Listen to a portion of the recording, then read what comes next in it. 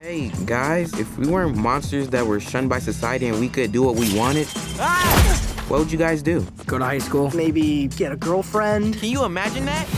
Not likely. The Teenage Mutant Ninja Turtles are back, bringing martial arts fun and a lot of adolescent humor to this latest movie, which has them teaming up with a budding reporter to try and stop a criminal mastermind and his crew of animal mutant ne'er-do-wells. Look, there have been a lot of Teenage Mutant Ninja Turtles movies, and while I don't think that we really needed a reboot, I do appreciate that this one seems to be aimed to please the human teenagers, mutant or not. It's funny, lots of action, and a lot more heart than you might expect. It's an ancient ecosystem untouched by man. Whatever is down there is trying to make its way to the surface. Giant megalodon sharks are chomping on beachgoers, and only Jason Statham can stop them in Meg 2: The Trench. Relax. This place, Meg-proof. I mean, Jonas was always afraid of this, but I was also thinking... This is a man versus monster movie that's frequently quite silly, but it leans into the carnage. It's a schlocky adventure, but if you like the original Meg movie, I think you'll enjoy this sequel. We have by far the safest food supply in the entire world. The safest food supply in the world. Well, we don't have the safest food system in the world. And finally, Netflix has a new documentary that will make you think about America's food safety before you head out to lunch. Poisoned, The Dirty Truth About Your Food, looks at our food supply through the eyes of an attorney and some grieving parents. It's a little dry, but definitely a film that will get you worried about our food supply. I ate a salad and now I have long-term health effects from it. And that's what's new this weekend at the movies. I'm Sean McBride, the movie guy. Good morning, everybody. It's about 28 minutes past the hour of 8 o'clock. Sure sign we're at the end of the week. It's out of the blue, some guy wanders in here and wants to talk about movies. Yeah, I always like to do a little dance Friday morning just to get me going. I'm right there with you on that one. As long as we're dancing inside, not outside. Yeah, true. It's too hot even for the joyous this early in the morning. Dance. Yeah, it exactly. certainly is. Sean McBride, the movie guy, of course, joins us this. I was trying to think earlier, and I know you'll know, when's the first year you did movie reviews on the morning show? I used to work at another TV station, and that started in 97, but 98 was when 98? I came over here. Okay. Yeah. So since 98. Yeah. Sean McBride, the movie guy. I feel old suddenly. Oh, listen, that was 98. I would already be here 12 years before you came. Exactly, so, okay. So a career That's fine, you be the old guy, I'll be the young kid. I'll be the old guy. It's okay, I don't mind. I'm used to it by now, being the old guy. Again, Sean joins us every Friday since 1998 to talk about what's going on at the movies. He even did so, by the way, friends, long distance. Sean left this city and moved to Boise, Idaho, but yet continued to do the movie guy. What can I say? On the morning show. I don't know how we made that happen, but he did. And why somebody would leave Boise, Idaho to come back to Southeast Texas, you would have to ask Sean. I was actually just there, and it was hotter in Boise, Idaho than it was. That's hard to imagine. Yeah, I had a niece's wedding, and it was 105 degrees in her outdoor wedding. Wow. But half the guests were from Texas, because my family's in Texas. And we were all sitting outside going, oh, this ain't nothing, because there's no humidity. It was actually kind of pleasant. So, and that also explains to you why Sean came back. It was family that brought him back, and that seems to be the reason many of us move back and stay in Southeast Texas, because of our roots and our families who are here as well. We've got some hot times, and it seems to have been a benefit, Sean, to movie theaters. Okay, I'm not going to deny you also had some quality content with Oppenheimer and content that sparked a huge interest in Barbie for people to go see. But the number of theater owners must be over the roof right now with the fact that people are coming back in to watch. And we hope they're coming back in. I mean, I'll be honest with you, some of them, we're not quite to the level that we need to be at. But for example, Cinemark, which is the organization that owns the Regal chain, they just emerged from bankruptcy. Right. So things are looking up, and we do have a lot of good movies on the docket. Now, I think a lot of these movies may actually move because of the strike, and it's hard to launch a movie if you can't get actors to go to the evening talk shows and whatnot. That's true. And so we may lose a lot of them, but right now we do have movies. I guess my point being too, though, that the weather has a lot to do with it. People are like, hey, I'm not going outside. I don't want to do outside activities. Let's go see a movie because we know we can enjoy it in AC. You know, that's fascinating because I saw the Meg 2, The Trench last night, and I'm sitting there going, okay, this is not a good movie. It's just a guilty pleasure movie at best. but I was so comfortable with that air conditioning going full blast, and I thought, yeah, this is a great way to spend a couple of hours. My question would be, did you watch it by yourself, or were there people there? There were not many people I didn't there. think but so. It was the Thursday night preview. Well, and I think it's also the movie, and this works into it. All right, so let's back up. Here's what we've got in store this weekend. If you want to go have AC, or even if you're going to sit home and watch something, this weekend's movies, we've got a shark movie, right? We've got turtle movie, and a food movie. Yeah, that's your choices this week for movies. So let's start. Gosh, where to start? I was going to say, which one would you be most likely to go see? I would go see the Teenage Mutant Ninja Turtles, Mutant Mayhem, again, because I think it is a pretty good movie. And it's kind of fascinating, because, look, the Turtles happened. I was living in South America when the Turtles happened, and that's when I moved back to America. There's a whole category of things like, wait, what? They're these turtles, and they do karate? What's going on here? I think this is a franchise. The first movie made $182 million. And then they kind of, they've always done fairly well. There have been 6 prior movies. But I would say that fanboys don't say that any of those movies really captured the magic of the comic book series. And this one, I think, does. I think this one is actually pretty good. They do that through a couple of ways, which surprisingly, one of them is they don't really emphasize the ninja part of it. They emphasize the teenage part of the title.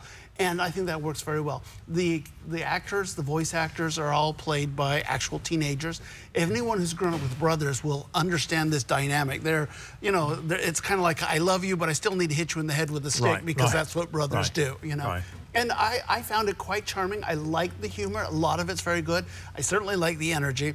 It's fascinating because you say, okay, this is for the kids, and it is, it's PG-13. Obviously, it's aimed at young boys, but really it's for those nostalgic parents because, we get songs like No Diggity, Tribe Called Quest, all this stuff that I'm dancing to because, that's stuff from my youth. And look, I think the animation is very good. I think the action is fine. I don't think it's great action, but I like the performances. I like it's just a story about, these turtles who grew up in the sewers. Now, is this the original origin story? Are we going back and telling this all over again? Once again, we tell the origin story. Does anybody need to know that, mutating ooze fell into the New York City sewers? I think we know this. But look, I thought it was, surprisingly, I was quite, I'm not going to say moved by it, but there's some good emotional stuff in there. So well, you know what? The only thing that really captures my attention, of course, I was an adult, so my kids were ninja fans. Yeah. But is the style, is the animation of the movie. It's a very interesting look. It's not your traditional animation. Because it is computer generated, but it looks like it's hand drawn. It looks like claymation almost. Well, and it looks like something from a comic book or a sketchbook, And that's obviously done on purpose. I like the animation. Like I say, I like this one surprisingly a lot more than I thought I would. Okay, again, it is PG-13. Right. So to me, it's like, okay, you had to throw things in that you exclude young grandkids. Sure. That you're not going to be able to take the 8-year-old, the 9-year-old, who are really the Ninja Turtle fans. Yeah, absolutely. No, I get what you're saying there. I would say that it's for the violence, and so I think you have to hit that PG-13. They are Ninja Turtles after all. Okay, so it's not so much for the verbiage? There's nothing there. Matter of fact, the verbiage is interesting because they don't get into the cowabunga, all those catchphrases. That's not what this is about. Okay. They do still like pizza, though. That's important. They do still like pizza. Okay, I got you. All right, so again, that might be the one that, although with the rating, you might be able to get away with taking the 10-year-old, 11-year-old? Yeah, I think so. Okay. The other one that, to me, I would have thought one was enough is Meg 2, The Trench. And if you're not familiar, aging action star, Jason Statham. Well, he did. He had a birthday this week. He's what, like 53, 4, yeah, exactly. And, 5, 6? And Wu Jing, the Chinese action star, is 49 as well. So yeah. So I mean, so here you have the and again, let's face it. It's not like you're going to exactly work with giant sharks. So all of this has to be almost computer generated. Right? And interesting, another PG-13 movie. So, but this one, the Meg came out 5 years ago. It was just kind of an August release. And look, let's face it, when movies come out in August, Hollywood is winding down their summer blockbusters. They're kind of, let's throw something against the wall, see what sticks. This one made $300-something million. Partially because it was a guilty pleasure movie, but because they also wisely made it a Chinese co-production. So there are Chinese actors and there's Chinese producers. So it played very well overseas. Right. And they're doing that again here. So, poo-poo it, yes, but it will Well, no, but I'm just saying, it's from the people, that love you know, if you love Godzilla and Mothra and all that, then you'll probably love this. Man versus monster. So, look, I'm not disparaging Jason Statham. I mean, you know, I think he's still in great shape. He can still beat us up. He can still play the role, but I'm just saying he is. The irony is that he is known for his, you know, hand-to-hand martial arts skills. And I keep waiting for him to kick the Meg in the face, you know, something like that. Look, it's Statham. The first half of this movie is them on the bottom of the sea, and there are giant Megs, you know, circling around. There's also a big octopus. I'm not sure I think that anything is really great there, but I do like the mayhem that happens in the last third. They go to an amusement beach called Fun Beach or Fun Park, you know, and then it just becomes a smorgasbord for the sharks. They go around, eat people. It is, they lean into the carnage. It is very much a guilty pleasure. I am not saying that this is a good movie. This is a silly movie. But there's something we said for just the man versus monster aspect. And I'm sure there's a couple of boom moments in there when you jump out of your seat, not knowing the shark's behind you. Or the octopus, you know. Whatever it happens to be. All right, so those two said. Now let's move to a totally different genre here and talk about Poisoned, the dirty truth about your food. Yeah, and unfortunately, we're going to talk about this before you eat lunch today, because I watched this. I'll be honest, it's a documentary. It's a little dry at times, but it's told from the point of view of an attorney and a grieving father and a whistleblower. And they're the ones that first dealt with the Jack in the Box scandal from so many years ago where, you know, all those the hamburger meat, I think, killed 4 people, I forget. So, and then they go from hamburger and they explain why you have to worry about E. coli in your hamburger meat. Then they go to salads and leafy greens and understand why you may be worried about salmonella in that. And listeria. Exactly. Yeah. And then they go to poultry and eggs. And it's like, what can I eat? There's nothing left to eat. I think it's a very compelling documentary because, you know, you're going, wow, I didn't realize the United States food system was so tenuous, you know, our safety on that, especially because they keep going back to politicians and people saying, oh, we have the safest food system in the world, and they make the point that we absolutely do not, you know, because we're not doing some things that other countries are. But that being said, I did find it a little dry at times, you know, a lot of facts, but I wish there's a little more emotion. That being said, fascinating movie, and if you're not aware of this problem in our food system, you may want to watch you know, this. And again, I've said this over and over and over. All we know is that you buy it from the grocery store. Right. That's all we know. We don't think about where does the chicken come from, or how did the cow get here, or how did the cow, you know, feces get on your salad. And that's something that they go into. So well, again, probably not something you want to go and watch before you go to dinner, or maybe after you've gone out to eat. Probably not. And this is something, to me, more likely I'm going to watch at home than I would see at the theater. Well, it's on Netflix, right? so not in theaters. The other two in theaters, but this one's on Netflix. All right. Does that complete our weekend there? This is this week. It's kind of, like I said, Hollywood tends to kind of wind things down once we get to August. And so over the next couple of weeks, we still do have movies, but they're not the big blockbusters. As a matter of fact, next week, the better stuff is probably on home streaming.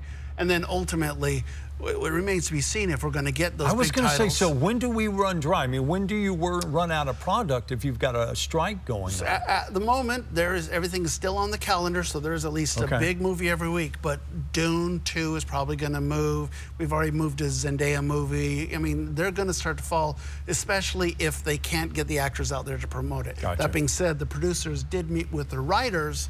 Actually, today they're meeting, so hopefully that means that there's some impetus to try and settle the strike. All right, sounds good. Well, as always, since 1998, it's good to have Sean McBride, the movie guy, with us in the studio to talk about what's going on. Look forward to seeing you again next week. Of course. All right, have a good weekend. Still to come this morning, we're going to check out what's happening in your forecast. Looks like triple digits still here to stay for quite some time.